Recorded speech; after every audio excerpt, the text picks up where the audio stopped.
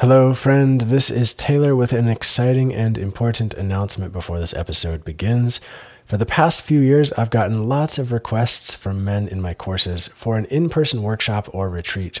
And I'm happy to say that this year it's finally happening in the beautiful mountains just outside of Asheville on July 11th through the 14th. And it includes a 9-week online men's group and training that starts 3 weeks before the retreat to help us integrate the work we're going to be doing together into our regular everyday lives. The program is called Liberate Your Life Force, and it's for any man who wants to feel truly vital and alive and liberated in his life on a daily basis in things like sex, relationships, in your family, in your business, and with your mission and purpose in life. Yes, let's take a breath to that.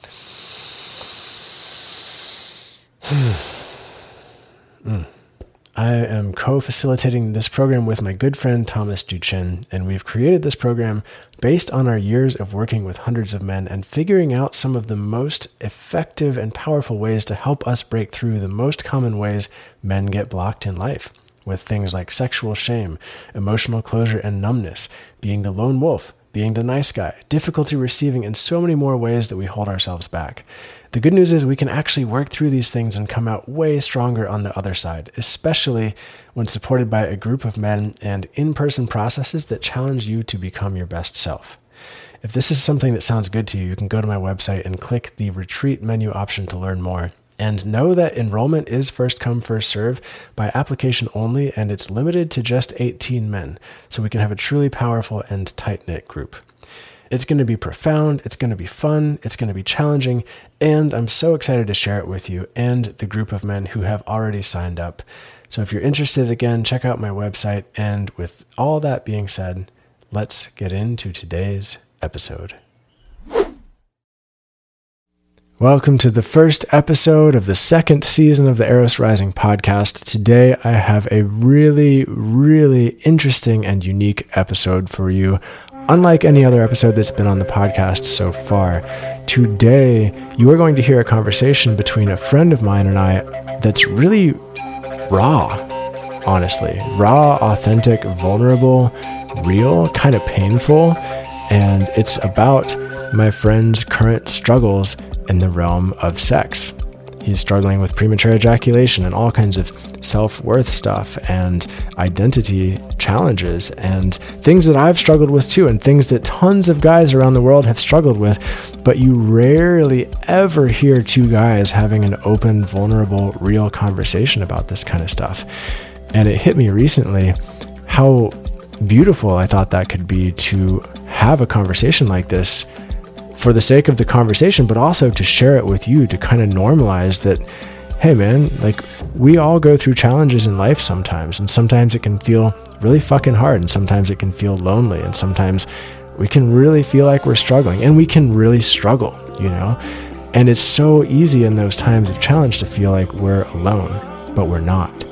We're not alone. So many other people have struggled with this. So the intention with this episode is to normalize the struggle and also celebrate some of the joys and successes along the way and along the journey to heal from these challenges. So grab a cup of tea, grab a snack, whatever you want to do, drop in and enjoy this episode. And if you like it, please let me know, because I'd love to do some more episodes like this if you resonate with it. So without further ado, let's get into today's episode.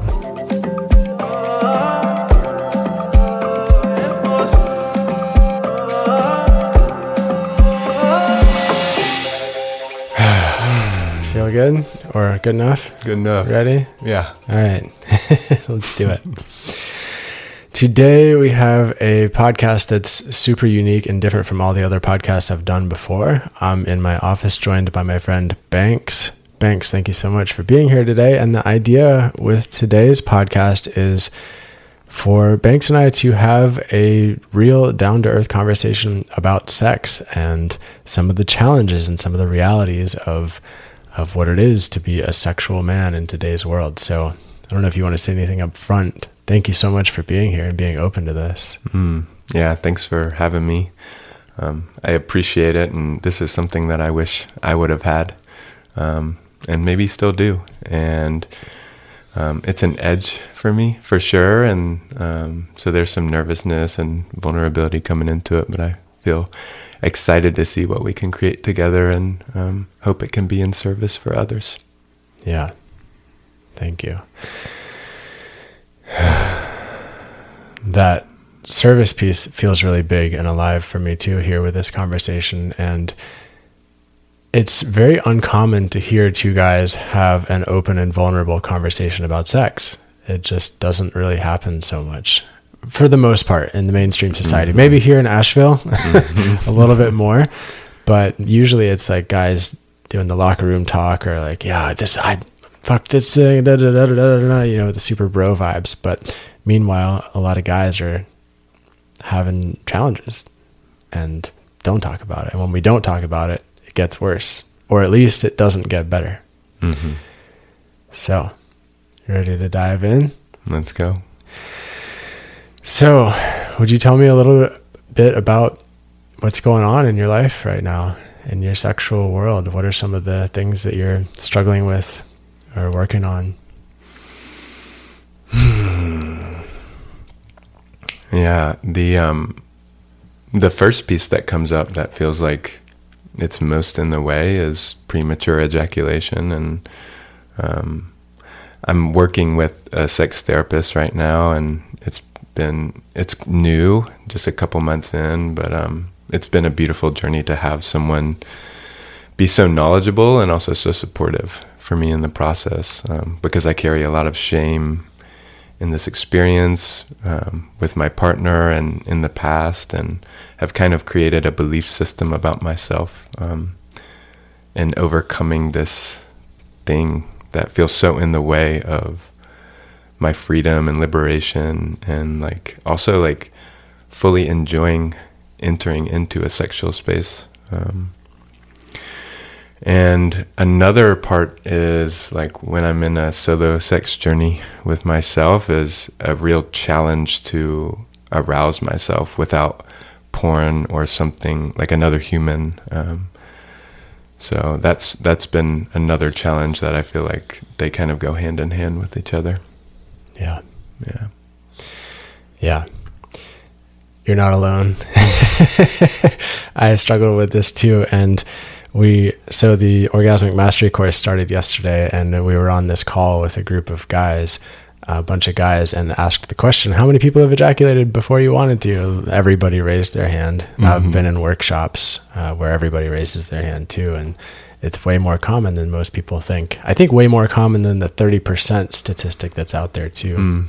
But I wanted to ask you, you said that you have possibly started to create maybe a belief system about yourself with this, and I'm wondering if you could speak a little more to that. What did you mean? I don't think I've started to recently. I think it's kind of been something that's ongoing. I have really just thought of myself as someone who is like broken, and like has a tough time like pleasing women and like meeting women where they want to be met in a sexual experience. And it's very emasculating to who I am as a human. And it feels like scary at times to enter into a sexual connection, especially with a new person. So there's an edge to that. And what I've found often is like after moving into that and like integrating it with a partner, she still accepts me, which has been really, really profound. And I kind of like ride the waves. Sometimes I feel like a little more comfortable and I can be in that parasympathetic state. And like, it's not like it's always there. Like I'm not always ejaculating quickly, but it's often, and way more often than I'd like to. And yeah, I think I'll stop there. Yeah. The broken piece. I resonate with that too. Would you say, I know you're working with a sex therapist now, but have you felt like hopeless about this? Have you felt defeated by it? Have you felt like, or thought, I'm never going to have a better sexual experience? Yes and no. Mm-hmm. I'm 30 right now, and kind of in my early teens and 20s, I turned to substances because I just felt so uncomfortable entering into those spaces. And like all of my partners, like I would either want to get drunk or take a pill or get stoned before entering into that space with them for the first couple of times, because I just felt so uncomfortable with myself. And in the past, like 6 years, really, I've started to turn to people instead, and started to get more intimate, close, supportive relationships that really I felt comfortable like saying, okay, this is actually what's going on. And so that has been incredibly impactful. And I started like sharing it with female friends and have slowly integrated it with men, and have just heard so much like, yeah, I go through that too, or I've been going through that, and here's something that's helped me, and just like sparking more conversations about it almost inspires me to give more attention to it. Yeah. That's awesome. Mm-hmm. Well, man, first off, thank you for having those conversations about it, because most guys never will. And I'm happy to hear that that's been super helpful. And yeah, I just want to appreciate your vulnerability with that, and your vulnerability showing up here for this conversation. Yeah, without seeing a list of questions first or knowing exactly what, exactly what we're going to get into. So how long have you been, has this been your whole sexual life? Has this been something that came on recently? How often or how long has this been happening? I would say my whole life. And it's kind of waxed and waned as far as like the intensity of it and how much it's impacted like who I am or who I think I am. And I've had different partners show up in different ways and in the sexual space. And I've, in some relationships, felt more ease and been able to last longer. And I've had one partner in particular where it just wasn't an issue. And I was like traveling through Asia and felt really free in myself, and maybe that had something to do with it. And I also think that sexual relationship was so much different than any other relationship. She really liked and enjoyed like more physicality. She liked to be hit and choked, and it was a new thing for me. Like, and I'm kind of like, I worked really hard to be sensitive and kind of step away from this, like what I thought toxic masculinity was. And now I'm trying to like reintegrate my anger in a healthy way, and learn what that is and how it can express itself and how it can actually be a contribution to my life. And but like exploring that with her was so liberating. She was asking for it and really wanted it, and I kind of like had to tiptoe in, like, is this okay? I don't really know. Yeah. And so we got to a place that felt really good, and now I'm like in my current relationship waking that back up, and in kind of a more holistic way, where I see my anger as a whole, as something I want to integrate into my life and not suppress anymore, and do it in a conscious way. Nice.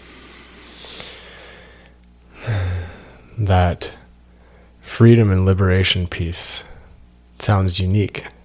And my mind latches onto that. It's like, ooh, that's something, that's something. And I wonder, do you think it was just the traveling that was helping you feel liberated and free during that period of your life? Were there other things happening too? I mean, obviously the exploration of the impact play and the hitting and the choking and all that stuff was probably like world expanding.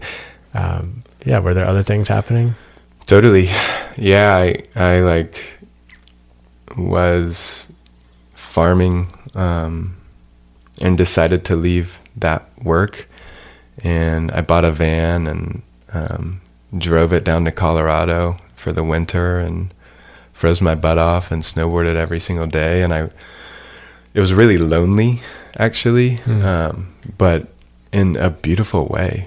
It was more like solitude blended with loneliness. And I was like waking up every morning doing yoga, meditating, journaling, listening to podcasts of people that were inspiring to me at that time.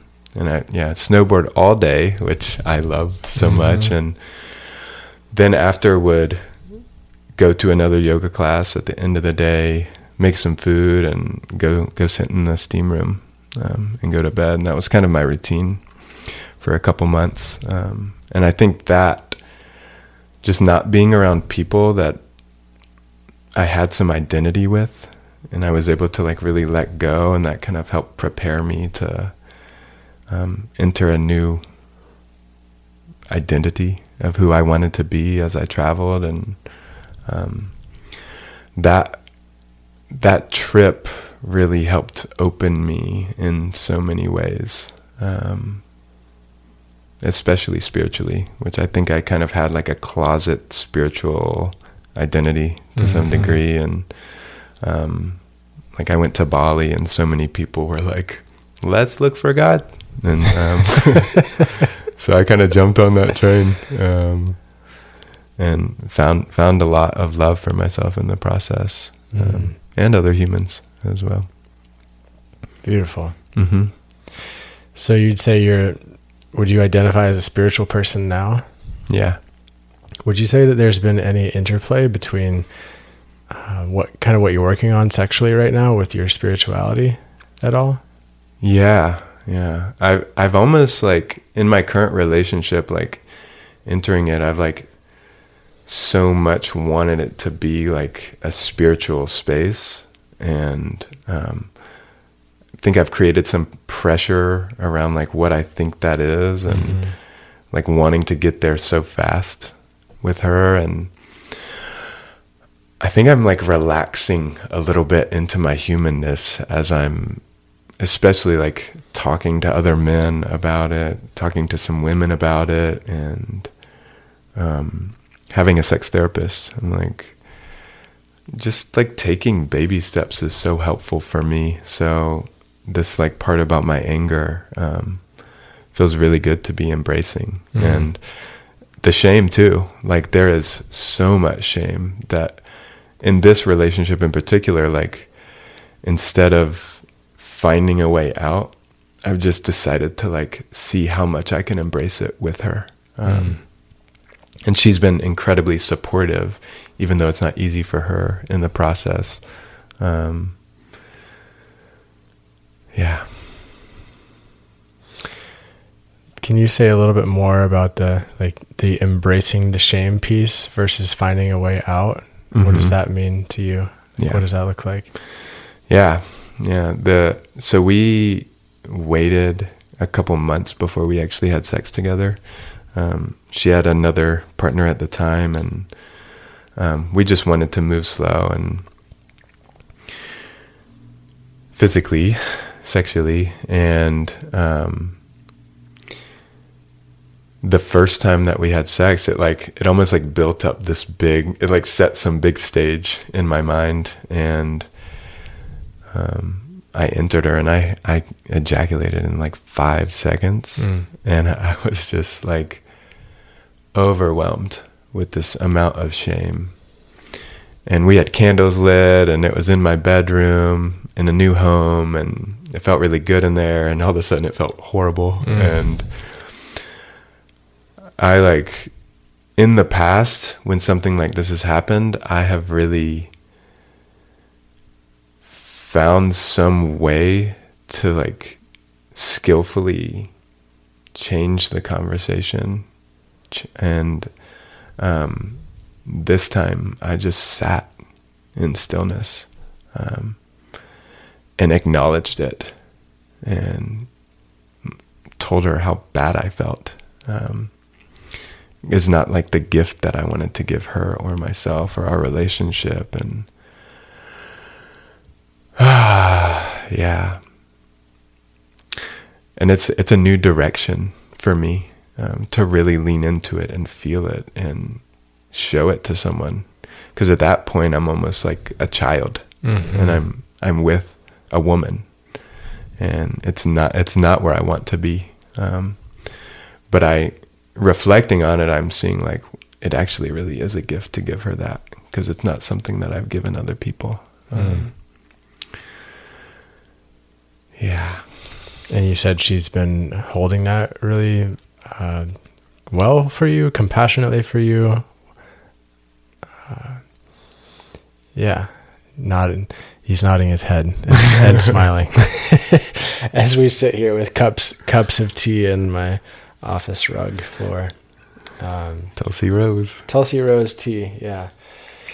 I'm curious what you think.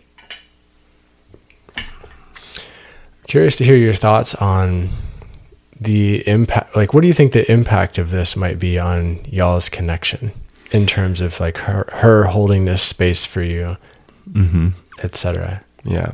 And is this an experience that has happened multiple times since then? And has she continued to hold this space for you? Yeah. Yeah. It's like a handicap, almost like entering our space, and it's not always there. You know, sometimes the connection is so strong and the love is so present that it really can't get in the way. When we're in our bodies, when I'm in my body. But it is like, you know, like recently I hurt my toe and broke my toenail, and it's like walking around, it's like moving around with a hurt toenail. It like impacts my life, and the way I walk. And so like walking through a sexual experience, it's like having a limp. It's there, it's present, and I like am learning how to engage with it in that space, and wanting to be solid to some degree for my partner, and also wanting to like hold this, embrace it in some way, like allow it, give it space, this part of me, which is kind of an inquiry for me right now. And what was the second part of your question? Well, it was, has this happened again? Is she continuing to hold this space for you? And then what do you think the impact is of her holding this space for you versus you having the experiences you want to be having? Yeah. It has happened again. It's happened multiple times. Kind of like weave in and out of it. I think some of it can depend on like how our relationship is, how safe and comfortable we're feeling with each other. Often like when there is a lot of emotional turmoil in our relationship, we're both not really interested in having sex anyways, but there's definitely like she's very compassionate, and there's moments when it really challenges her, and for me it's like it's challenging to then try to hold my sensitivity, and then it almost like I create more judgment about myself, more shame through that experience, like seeing it impact her. Yeah. Sounds almost like a spiral. It totally is. A spiral. Yeah, man, thank you so much again for exploring this. And I'm wondering how Has this impacted your entire life outside of the sexual realms? And if so, how? Yeah. Yeah. That word emasculation comes up. And I work a lot with men and try to create a space that says we can be vulnerable together, to try to shift the paradigm, and shift a man's relationship to his body, his emotions, and other men. And so much of what I do inspires me to lean into it. But when I feel the emasculation, like everything in me wants to run. And so I like often will look at this experience, this part of my life, and say, and it's not even the whole like experience of my sexuality, but like I will come to it and I will say, this little part of my sexuality, well, I often make it so big, is who I am as a whole. And that is a hard way to walk in the world. Yeah. Yeah.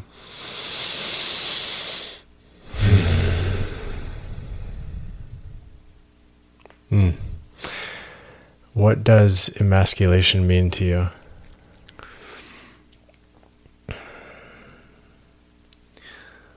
Love that question.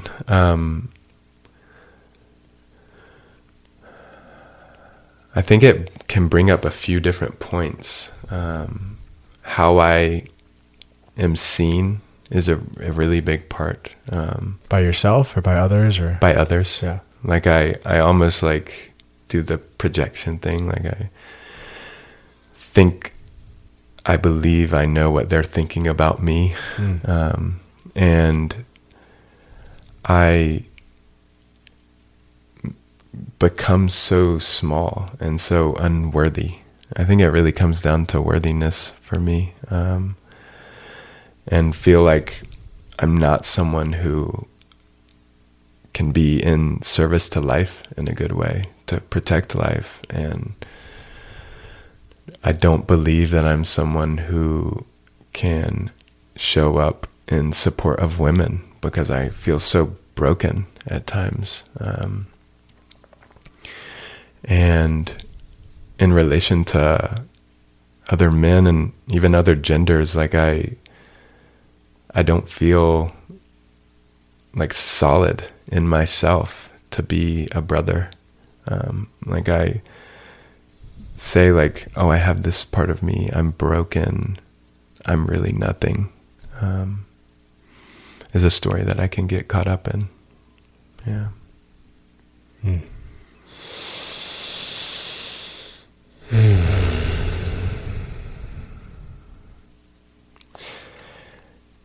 Yeah. Thank you. Yeah. In this moment, I even like just saying that, it like kind of ripples throughout my body. And I don't like saying that. Yeah. And I feel like some combination of like disgust and tenderness.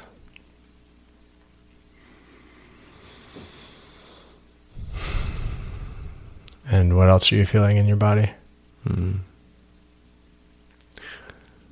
Shame. Yeah. How does that feel? I like want to close. I want to shrink, and like go downward, hide.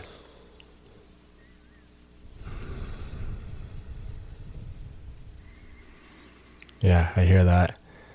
Thanks for not doing that right now. And for those of you listening, like the intention of this conversation is not to be therapeutic. It's not to like dive into that kind of conversation, but just to be real about the experience and what's going on. So I'm not going to be diving into any sort of coaching type paradigms or those sorts of inquiries here. And thanks for being real about that shit. It's big. Let's all take a deep breath.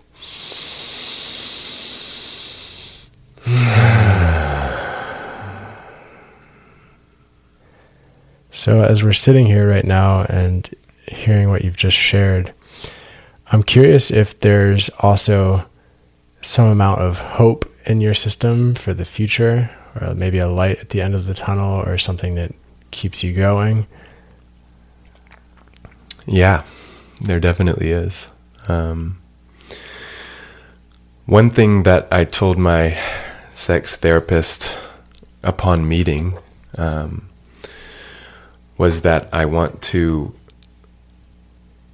go as far into the uncomfortable parts as I can, and to bring love and attention there. And from that place, move forward into like the sex life I want to create, or the life I want to create. And so I have a belief, and this kind of spreads across different areas of my life, but like the more that I can lean into my shadow and open to it, the more potential I have to bring love into that space and care. And that feels like a real way of changing who I am, or becoming who I want to be. Yes. And so even this is inspiration for that, to really say, this is who I am, and to challenge myself to bring love into this space. So that is an inspiration. Hearing other people's stories is something that is incredibly helpful. People who have really struggled, and that could show up in different ways, with sexual abuse, or just any type of shame that they may feel, and overcoming, and the steps in between, the hard work to getting there. So there's that. And then there's also, in my own life, like going through different phases, and being in, it was like a couple months ago, my partner went traveling, and I was really able to like drop into self-pleasure. And I was like, so much of me was desiring her when she was gone, that I was really, it felt just so much easier to self-pleasure and find my arousal. And when she returned, like it wasn't an issue for me. I felt so confident, and wasn't really like in the space of like, am I going to ejaculate soon? How's it going to impact her? Is she not going to like want to be with me after? Mm-hmm. It was more just like, I had this like solidness in myself. I felt rooted in myself, and I was really in the choice of when I wanted to ejaculate. And then conflict happened in our relationship, and out comes the child. Can I just ask a clarifying question real quick? Yeah. Pre-conflict, did you have sex? Yeah. And you did feel like you were able to control more or less, or choose when you wanted to ejaculate? Definitely. And just like so much more enjoyed the experience. I was so present for it. Yeah. And would you say that really taking time to be with yourself while she was gone contributed to that? Yeah. I was like almost every day, like pleasuring myself in front of the mirror. And that was incredible. Like tears came. I like explored my butt for the first time. Tears came then. And just like so much, it's like a different relationship with myself created a different relationship with my partner. That's fucking beautiful. We should cheers to that. See if we can do it close to the mic to get the clink in there.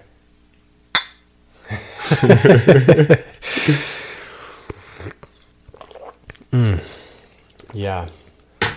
New relationship with the self transferring into the dynamic with the partner. Yeah, that's huge. And I do want to go into the conflict piece, but also just real quick, Because you said something that I think a lot of people listening are like, what? You did what? What the fuck? Self-pleasure in front of a mirror? Can you like, are you looking at yourself? Like what's happening there? And why did you choose to do this? Yeah. The reason that I got there was because one morning I woke up and I was just like so overwhelmed with shame and like so pissed off at myself. And sometimes I get in this space where I went on like a frenzy of looking for something that could help me. This is actually how I found a sex therapist. I found a lot, but I probably found every sex therapist that is in Asheville, North Carolina. Nice. And called a bunch of them, and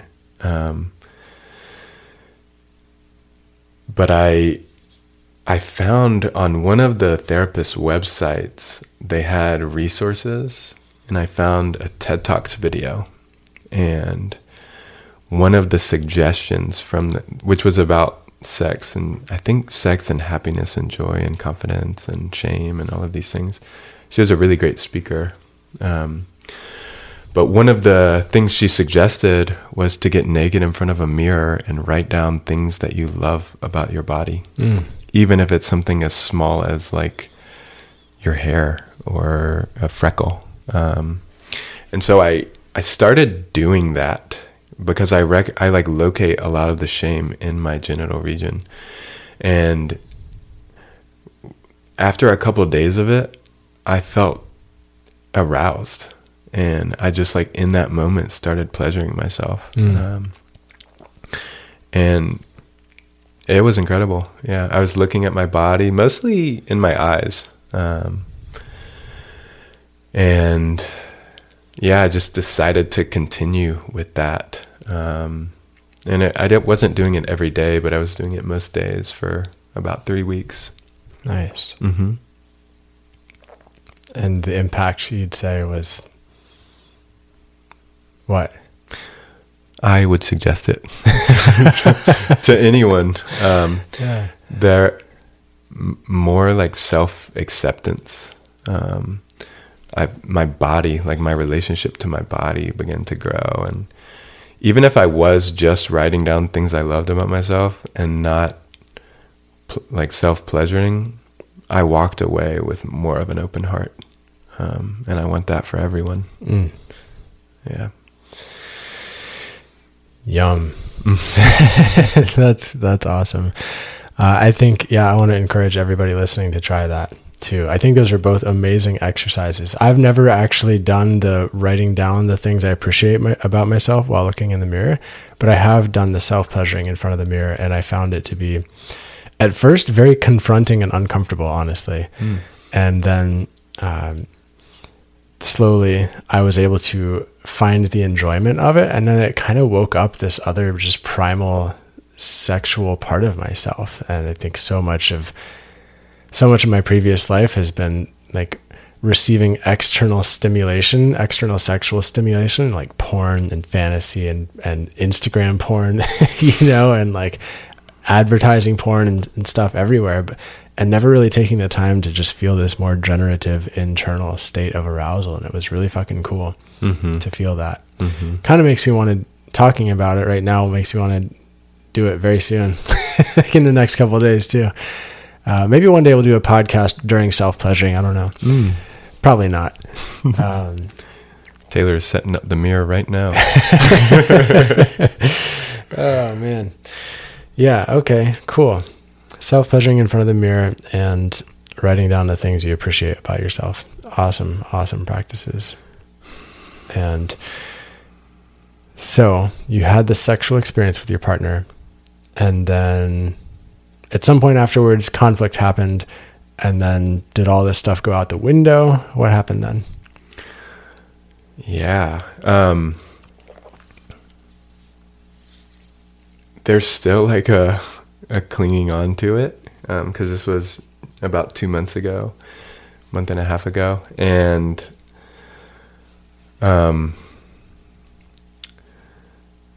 I like my system, when I get really dysregulated, I'm not turned on. At least so I think right now. I'm open to that changing, and have had some we did have a sexual experience where I did get turned on when I was angry. And so that's something that I'm working on, as I spoke to earlier. But for the most part, I feel very disconnected from my partner, and I create a lot of stories, and my body doesn't feel as open to her as it has. And so the desire to have sex isn't really at the top of the list. It's more for me wanting to come back into comfort together, back into trust, back into love. And also in that dysregulation, I think I deep prioritized this self-pleasuring, self-love practice. And in reflection, in this moment, I'm actually, that sounds really good. At least the writing things I love about myself in the mirror. Mm-hmm. But my practices kind of shifted into their routine, or they lessened in that space. And kind of going back into seeing how a good relationship with myself and my sexuality really impacts my relationship with my partner, my sexual relationship. And just reflecting on this time, these past couple months,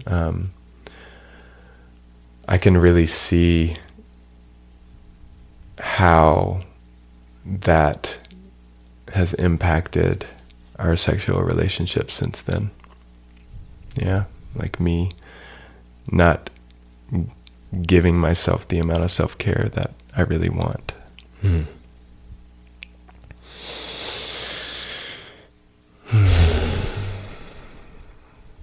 I'm curious, you said that there's a part of you that seeks to go back to comfort in connection when stuff happens.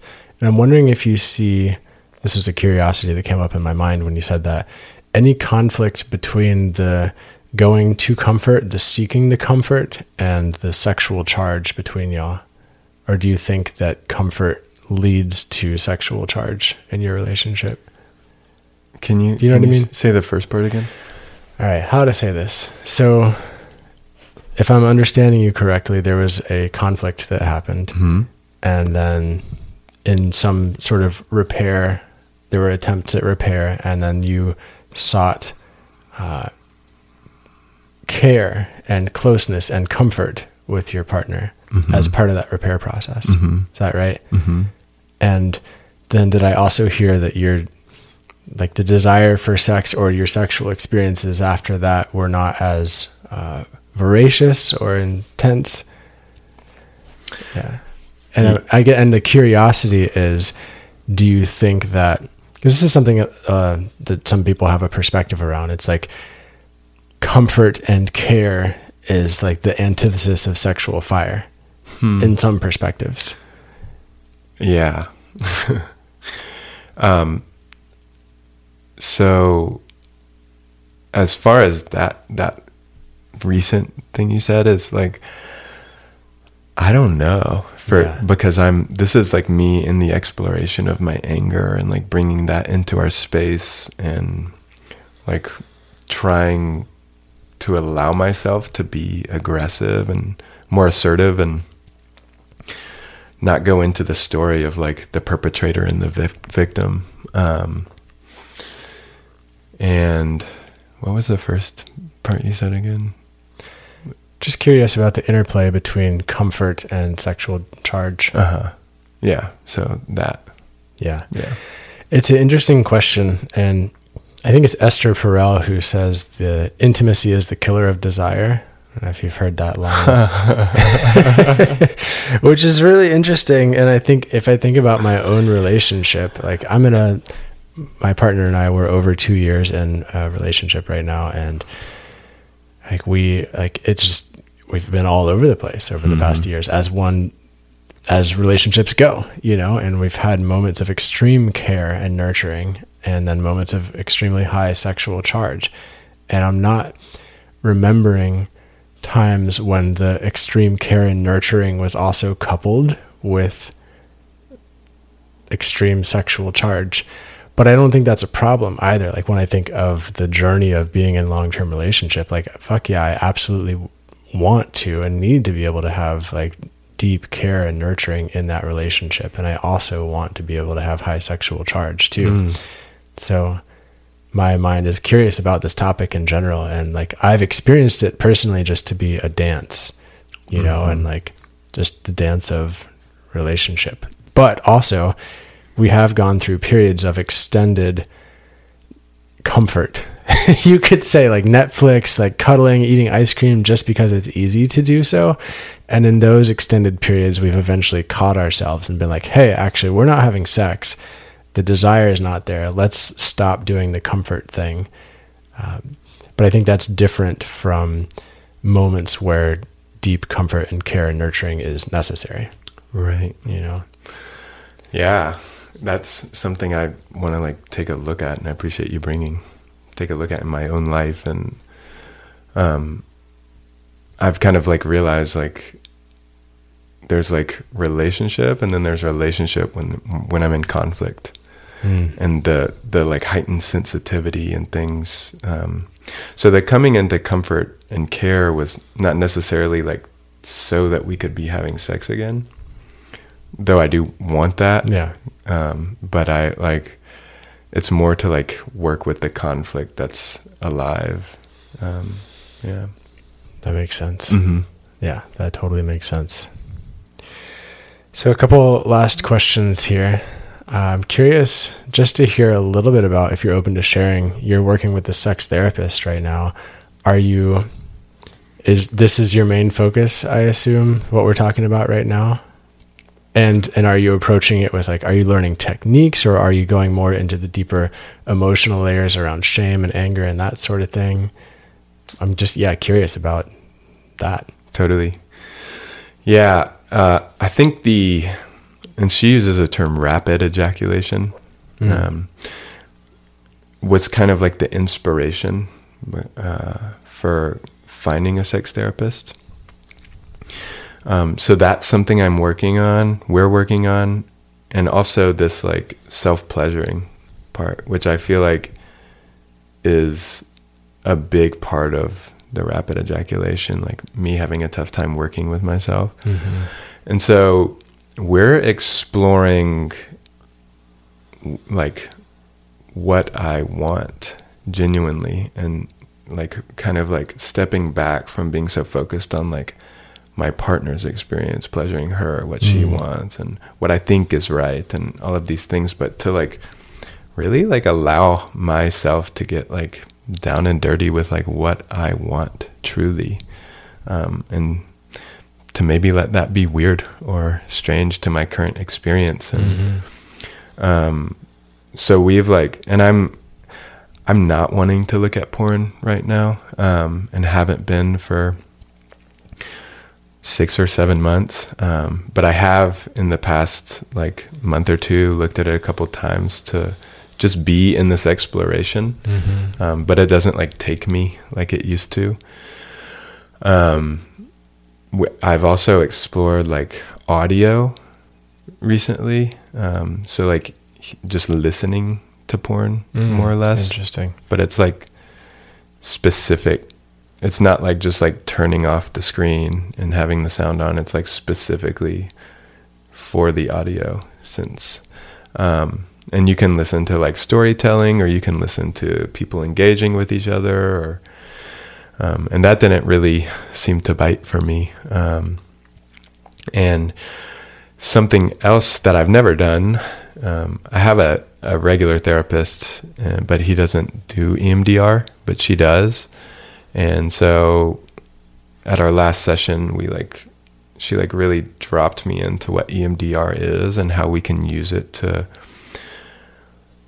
almost like take a memory or a belief that I have about myself. So we're like going to get to the core of this like premature ejaculation thing, and like dissect it as much as possible, and then do EMDR and see if I can recreate a new story around that. And at least that's my understanding. And I feel so excited to be doing that and just to have that opportunity. Awesome. That's cool. Yeah, I've been curious how a sex therapist would approach this sort of a thing. I'm not a sex therapist. I'm not a licensed anything, for the record. Someday, probably, maybe. Not sure. But also, for the sake of transparency in this conversation, like, part of this conversation is going to be an exploration, and we're going to do a follow-up conversation maybe 10 to 12 weeks from now. And you're going through this round of the Orgasmic Mastery course. So in addition to this sex therapy stuff that you're going to be doing, you have this 10-week journey coming up. It's started yesterday, but really gets started this Sunday. And I'm so curious to have, and excited to have another conversation with you in like 3 months, because I really do believe in these practices too. And they've changed my life. And I'm stoked to be friends with you too. And just share in the goodness of it all. So that's part of what's happening here too.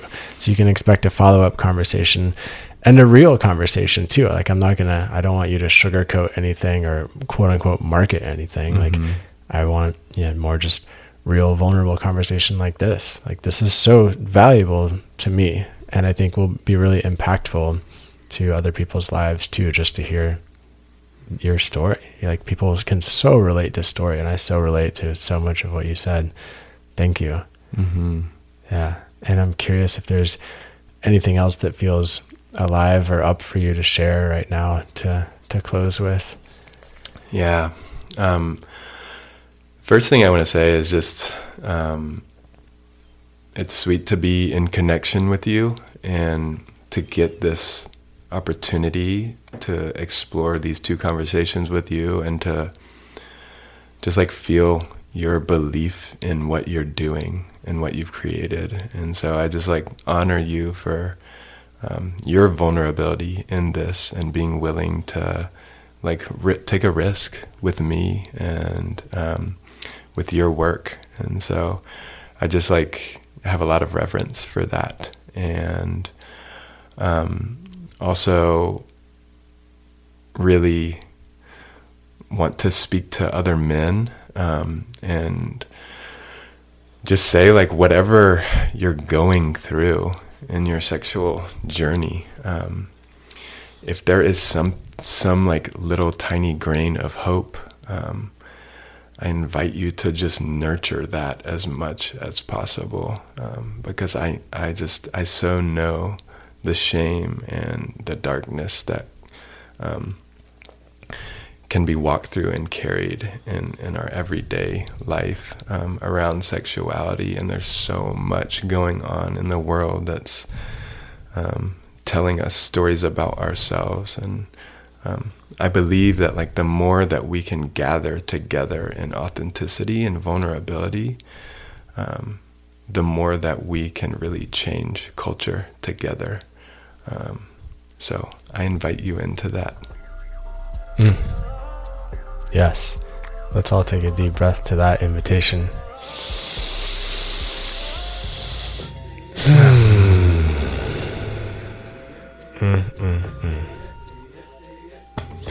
Banks, thank you so much for showing up here, for showing up for everybody listening. Thank you if you're listening right now to this conversation. If you liked this episode, if you got anything out of it, shoot me an email or an Instagram message. Let me know that you like this kind of episode. I'd love to hear from you. And stay tuned for a follow-up interview in about 10 to 12 weeks. Thank you so much. I will see you all next time. Peace.